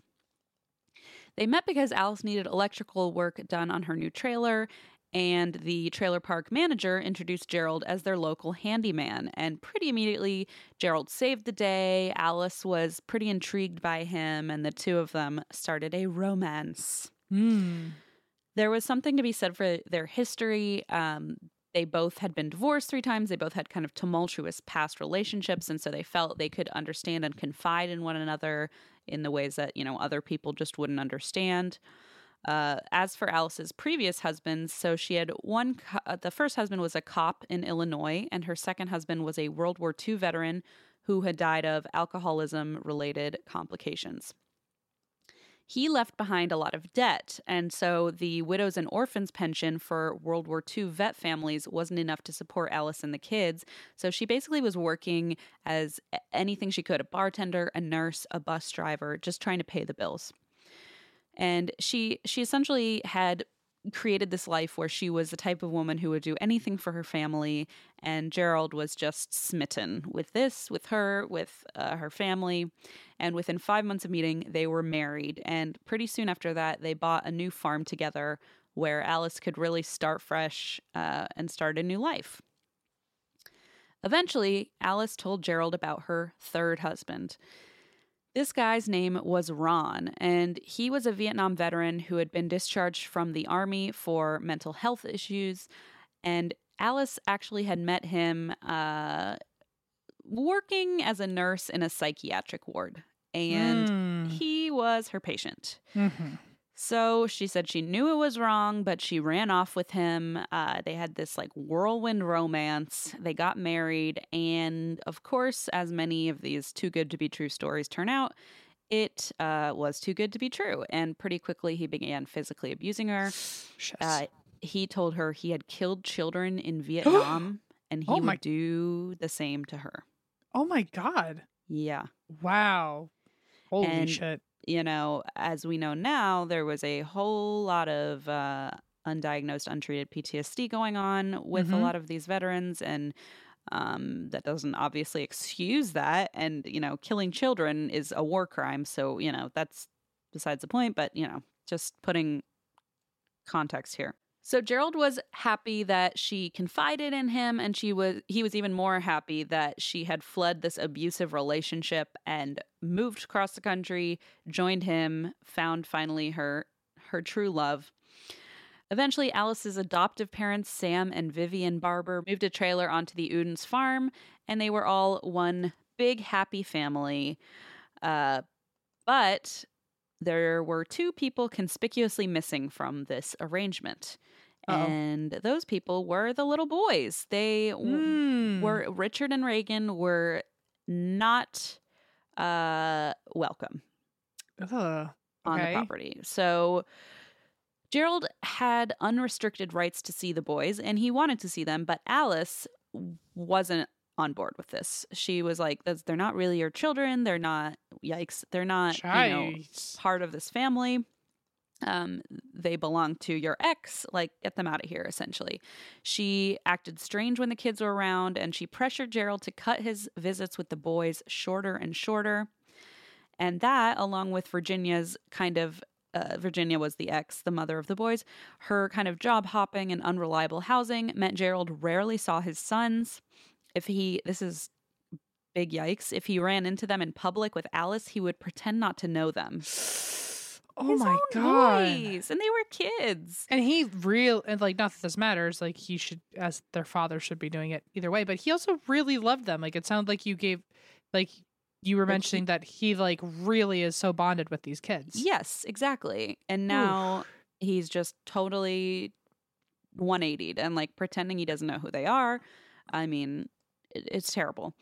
So Virginia, the mom of the boys, his ex, moved the boys back to Pennsylvania for a time, but they got sick pretty often, and there was always some mysterious issue with Gerald's insurance anytime they needed it.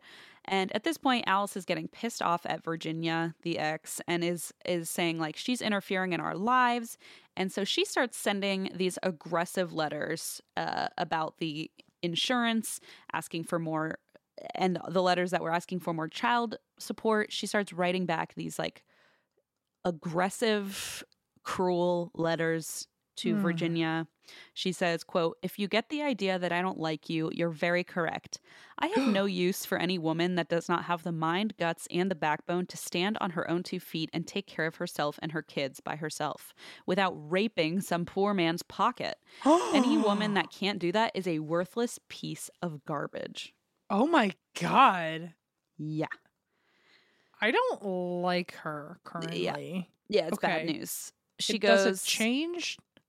well, I mean, I don't care who wrote that. It's not nice. Like, I don't No, want to no, be around. No, I mean, like, do I eventually like this person, or am I allowed to just like really judge? Well, whoever I wrote don't it? know. I mean, do you like? I don't like someone who talks like that, but I don't know. I didn't know if we were gonna find out like I'm she giving wrote no that by you by think force or something. I'm giving no spoilers. Okay. So she writes this nasty. No, she wrote these. Okay. That's what I needed. She to know. wrote them. She wasn't forced into writing them. So it went on like that, calling Virginia, quote, "worthless trash and a con artist." And she said Virginia must have really worked to entrap Gerald, who apparently, quote, "doesn't even like kids," which, like, that's not true. But anyway, the letter finally ended with Alice referencing a recent power plant crisis near where Virginia lived. And she said, quote, "I was hoping the power plant would explode and take you with it. Holy It's shit. really a shame it didn't." So, like, bullying to the nth degree via letter. True, but like also the dumbest way to do it, because now we have It's all everything in on file. writing. It's all on paper. It's That just so stupid, okay?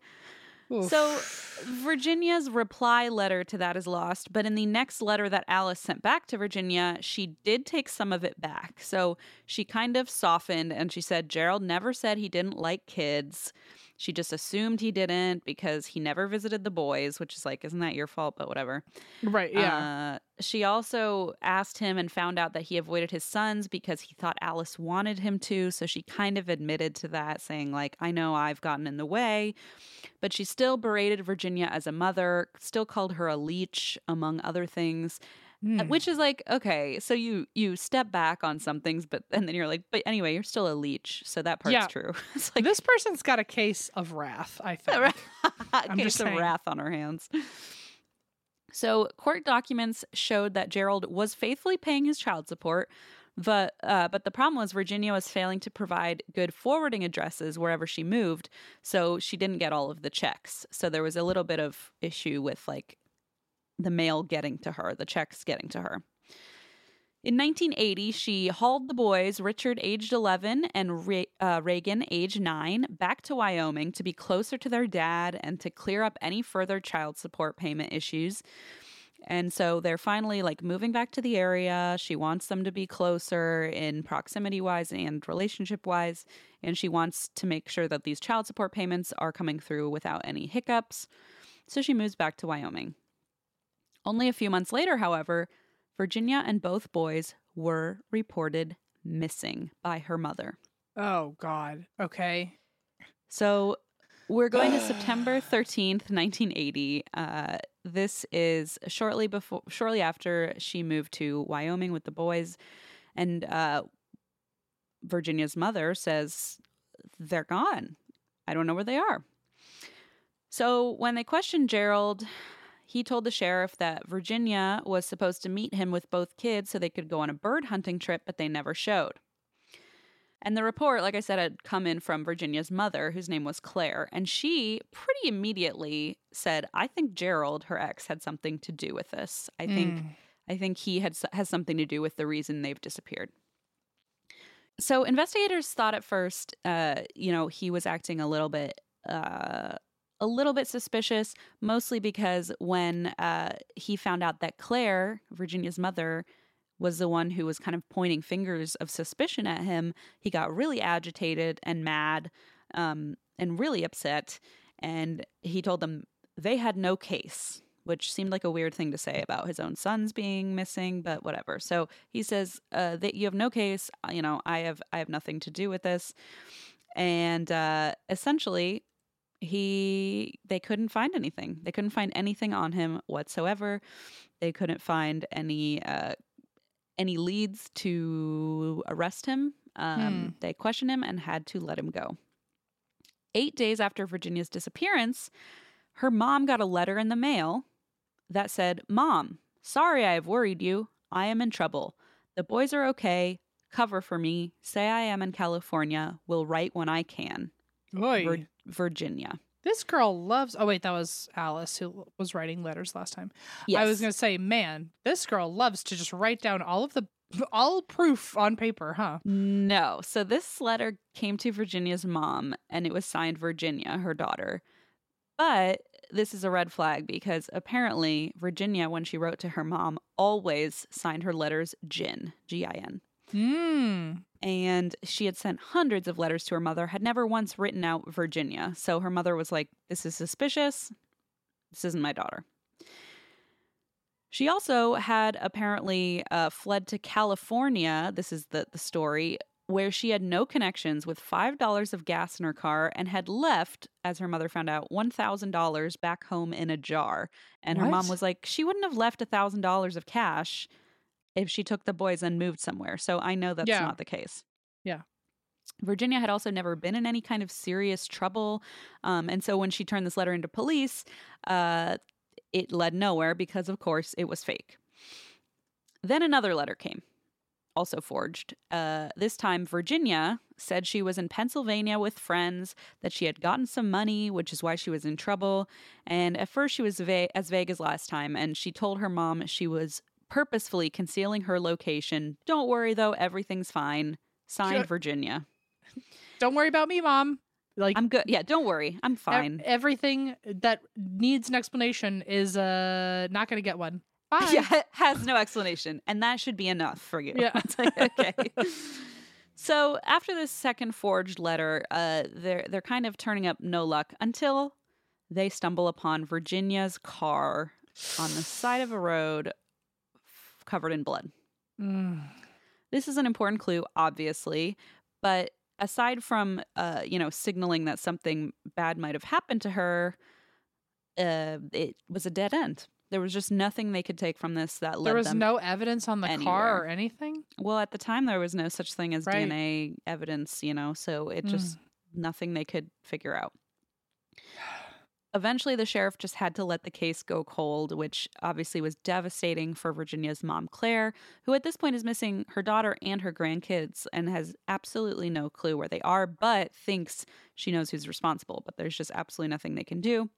So the case goes cold, and it is cold for years. Oh, my God. Wow. That is 14 years, to be specific. Holy crap. Okay. And now we're fast forwarding to 1994. And Alice's son approaches police, and he says, I have something to get off my chest. And they're like, okay, what is it? He says, when I was a teenager, I heard my mom confess to a murder. And they're like, okay, we're listening, Turns out it was not the murder of Virginia and her sons. Get out. It was the murder of her ex-husband, Ron, the abusive Vietnam veteran. Ugh. Well, okay. So now there's a whole... This has to at least open the door for them to wonder about her later. It does. Ding, ding, ding. Good call. So this is the story. Okay, so basically once her son back in the day was a teenager, and he was with his mom when she got a little drunk, got a little emotional, started spilling some secrets. She admitted that Ron, his former stepfather, had been abusive toward her. She was scared of him. So one night she went into his room while he slept and shot him in his bed. She said she then dumped his body. She put him in a barrel, rolled it to her car, and then dumped his body down a mine shaft and fled town and never reported this to anyone. And no one had ever come looking for him. So that's wild, because I feel like at some point they're going to find a dead body, recognize who it was, and then see if he was married. Well, they put him down a mine shaft, and no one's going down there. It's abandoned. It was an abandoned gold mine, so there was just no reason to be in there. And so people just thought, well, he must have just gone off the grid, And police looked into this. They saw that this guy, Ron, had no paper trail, and they were like, okay, yeah, we can confirm he's probably dead. And so the kind of the tip you're sending in, you're onto something here. So Alice had filed for divorce, claiming abandonment instead of, reporting this death to the police. And when he obviously failed to show up at the court date, she got this divorce request, no questions asked. So police jumped on the case, but unfortunately they couldn't turn up anything solid. As for the mine, they went to the mine and it was way too dangerous. They needed like much more money and more reinforcements to be able to go down there safely and look. So once again, they just had to walk away. And so the case went cold for another 11 years. What? Can you imagine getting the courage to finally I know. out your mom like that, and then now you just live for over 10 years wondering if the police are ever gonna...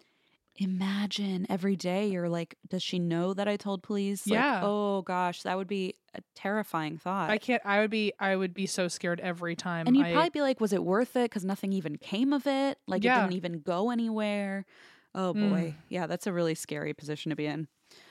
So it took another 11 years, but in April of 2013, finally they were able to properly search the mine and they discovered a skeleton.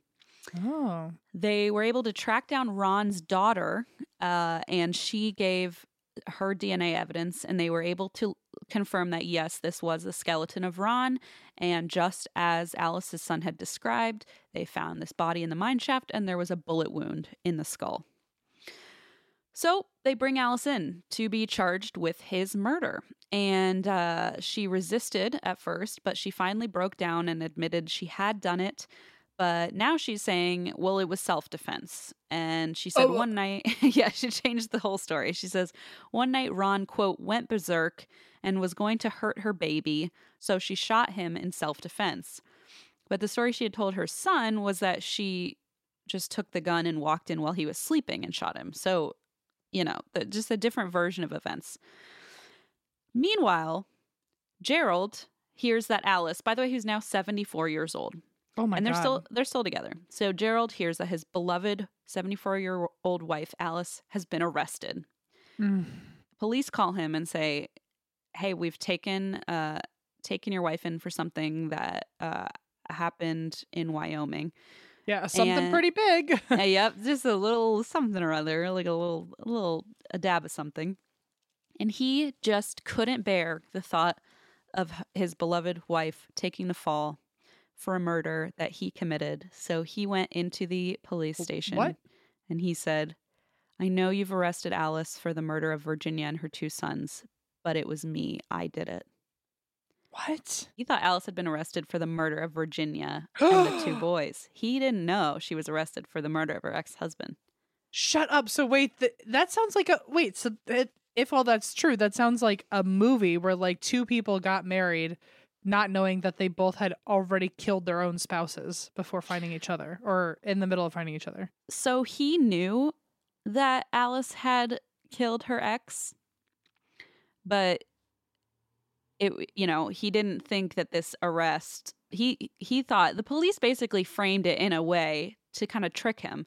They basically framed it as we've arrested your wife for something pretty bad and you need to come in and blah, blah, blah. And so he thinks, oh my God, they've arrested her for the thing I did, which means they either found a body or they found some evidence. So he goes in and he's like, no, it wasn't her. It was me. And they're like, interesting. We didn't even bring up the murder of Virginia and your 2 sons, but if you're here to offer the information, we'll take it. So, oh my God, what a trip. So he goes in, he thinks, oh my gosh, she's been arrested for this. They don't tell him otherwise, to be clear. They're like, you can believe whatever you want. And lucky for them, he did, because he came in and immediately confessed. And this is the story of what actually happened to Virginia and Gerald's 2 sons.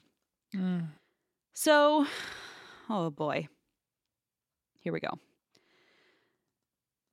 He had invited Virginia and the boys out bird hunting with him. So that part was true. And the boys were very excited. They showed up and they got in the car. They drove out a ways. And Richard and Reagan jumped out of the car when they arrived, were playing where they parked on a lonely stretch of rural road in Wyoming. Gerald fired the gun a few times to make sure it was clean and wouldn't jam. Then he walked right up to Virginia, put the barrel behind her head, and shot her. Oh my And God. she died instantly. Okay. Then he approached Richard, who had heard the shot but was facing away and didn't know that the last one had been at his mother. So Gerald walked right up to his son, Richard, put the barrel behind his ear, and shot him and killed him. Tragically, Reagan did see this happen and tried to run, but unfortunately he tripped, and Gerald calmly approached him and shot him behind the ear as well. Oh my And God. he essentially killed his entire family in less than 1 minute. The bullets were small and stayed in their heads, so there wasn't too much blood. But he loaded the 3 bodies into his vehicle and drove away, and he figured there was no way to pin anything on him. And when he was brought in for questioning many, many years ago, he basically just kept repeating the same story, that Virginia and her sons never showed up for their get-together, so he has no idea where they are. And that was it. And when they found out, why, when they asked, why would you do this, your own sons, he basically said, I got no pleasure out of it. What? Just Like, do you think this wasn't that easy for me? Like, come on. Exactly.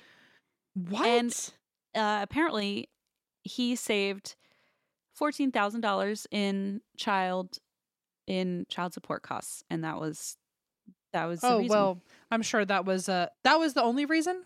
Yep. $14,000. Yep. Wow. Like, it's one of those things where I'm like, at least $1 million to kill your family, which is like such a backwards way of thinking. But like, you hear 14,000, you're like, it really was basically for free. Like, you just wanted to. It just You at just that point wanted feels them like out of the picture. Yeah, like you were just so mildly inconvenienced. Exactly. It was an inconvenience. That's the best way to put it. It was literally just an inconvenience. Oh my God. I didn't think it was gonna be him. This whole story, because you very well told me in the beginning how much he loved his boys. I know, and it's like so fucked up because he adopted them immediately, like was just like took them out, like loved seeing them. It's just so fucking twisted. I don't know, but he walked right in there and he said, I know you've arrested Alice for the murder of Virginia, but she didn't do it, I did. And police are like stunned because they thought they would need to do a little more tweaking to get him to like confess, but he immediately confesses, and he tells them, like I said, I didn't get any pleasure out of doing it, none, but it did stop the child support. Oh my Like, God. what kind of sicko? But also, double jackpot for the police that day. Like, at least they got 2 murders 2 of them figured out. 2 of them, and they just walked in and told him. Wow. It's so fucked up. And, now they've got him, whether he likes it or not. So on November 1st, 2013, Gerald pleaded guilty in trial for the grisly killing.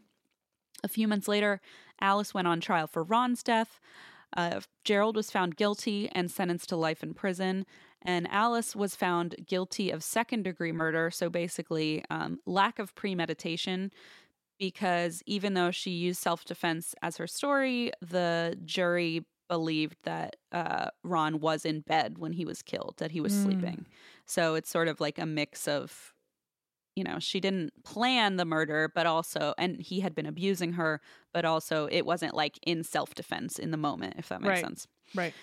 So ultimately, Alice was also sentenced to life in prison, and only a few months after her sentencing, she died in prison in her 70s.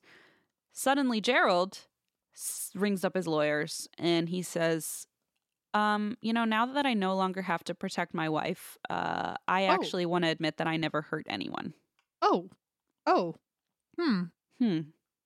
That's oddly convenient. So weirdly convenient. He said, in fact, Alice had shot and killed Virginia and the boys, and he only took the fall to protect her. Now that she was free, aka dead, he could finally tell the truth.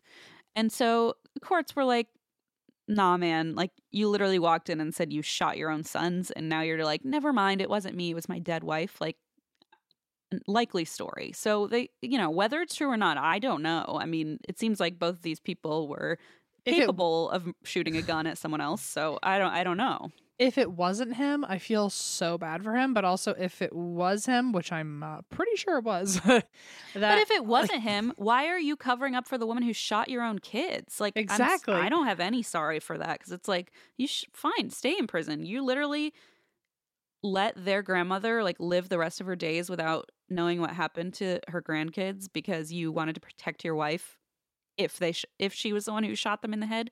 I don't know. Something's twisted, whether he did it or not. There's something like really twisted going on. I'm pretty sure he's just trying to get out of it. But I think also, so too. I mean, I'm not an expert, but that would be my hunch. Well, that was also the court's gut and hunch. So they were like, nah, we're going to keep you where you are. So, still in prison. He continues to serve his life sentence in the Wyoming State Penitentiary, and he maintains his innocence to this day, which has now been 43 years since the crime.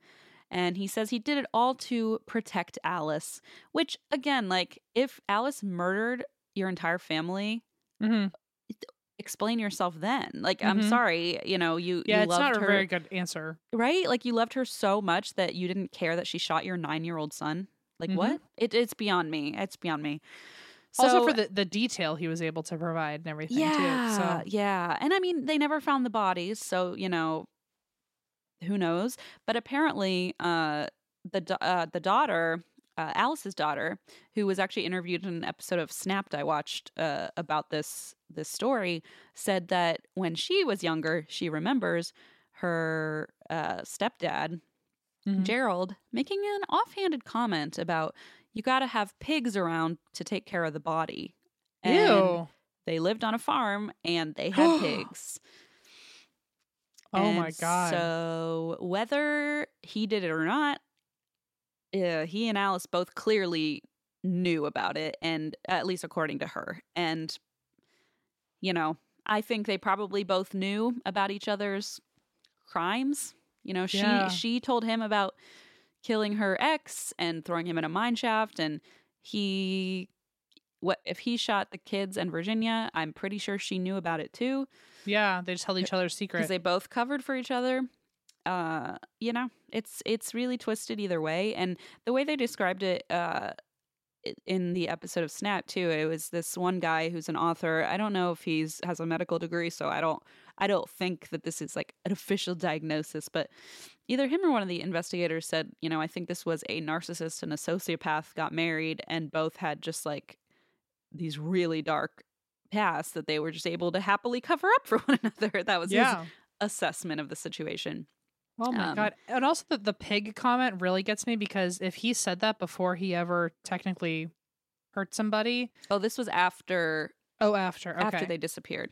Gotcha. I was going to say, like, has he done this before? Okay, that makes sense. Interesting you mentioned that, because there is another theory that that Ron, the ex-husband, was not Alice's only victim. One of the theories goes that her second husband, who died of alcohol-related problems, was maybe poisoned, and that is one of the theories. And there's no, set in stone proof of that, but the daughter who's interviewed said she believes that her mother killed her father, who was that husband. And she thinks that she poisoned him because apparently, the autopsy results are conclusive with poisoning, and they actually got a warrant to dig up the body, and they actually were going to do testing on it to see if it contained traces of poison, but the body had been embalmed, and so they weren't able to like trace anything. Wow. But investigators believe that it's possible that she also murdered her other husband. So, it's just like a big shit show of a family right there. Yeah, this is, I just, Yeah. It's just like when you wonder, how many times in my life have I walked past a murderer? It's like, can you imagine if you not only walk past a murderer, but you're a murderer and you marry someone who will become a murderer, and it just sounds, it totally sounds like a show. You're right. It just sounds like a Law and Order like plot twist or something. It sounds like one of those dark comedies where people like have a secret, but then they find out their partner also has a secret, and now they have to hide from the cops, and I don't know. And it's yeah. Well, people have presented twisted takes on the couple, calling them crimes of passion and love. Like, What? get out of here with that nonsense. I'm sorry. I mean, think about Virginia's mom, Claire, who unfortunately died in her 90s, but still never saw the case solved. And even though she knew Gerald had something to do with it, she never got to see him sent to prison. And, there's no love there. Nope. Just fucking twisted, hateful nightmares. Yeah. So that's the story. The end. Well, certainly a plot twist. I really did not see that coming. I thought it was all going to be Alice, all Alice, and then really did a number on me there, Christine, with that storytelling. He just walked in and said, "No, it wasn't her." And they're like, "What wasn't her?" Yeah, how convenient that they hadn't let too much information out or I know. pried him more, because then he'd have just gotten away with it. Yep, exactly. And he could have gotten away with it. Wow. Well, good storytelling, Christine. Thank you. I was framing the whole story in terms of the sins, and I was like, oh, well, that's greedy, that's prideful, that's envious. You're gonna look at everything through that lens now. Yeah, and then at the end you said crime of passion. I was like, and there's lust. I got them all. There it is. Ding, ding, ding, ding, ding. We Finally, nailed it. I had a really gross, warped bingo game to play. Card. Yep. Oy. Well, thank you everyone for listening. We have our after chat we gotta go do now. We actually have 2 after chats we gotta do, which I'm excited about. So I get to talk to you twice. Oh my god, it's your dream come true. I really do love talking to you in the after chats because we finally get to talk about something that isn't true crime and paranormal, and I know. it's like people can tell that we actually do talk outside of Yes. that.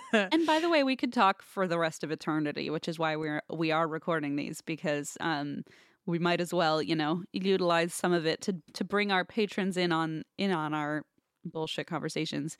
But sometimes they're not bullshit. Well, that one time I remember I was trying to think of that. I think I'm going to go pull that up. We did a Swedish hand clap game together in one of the after chats.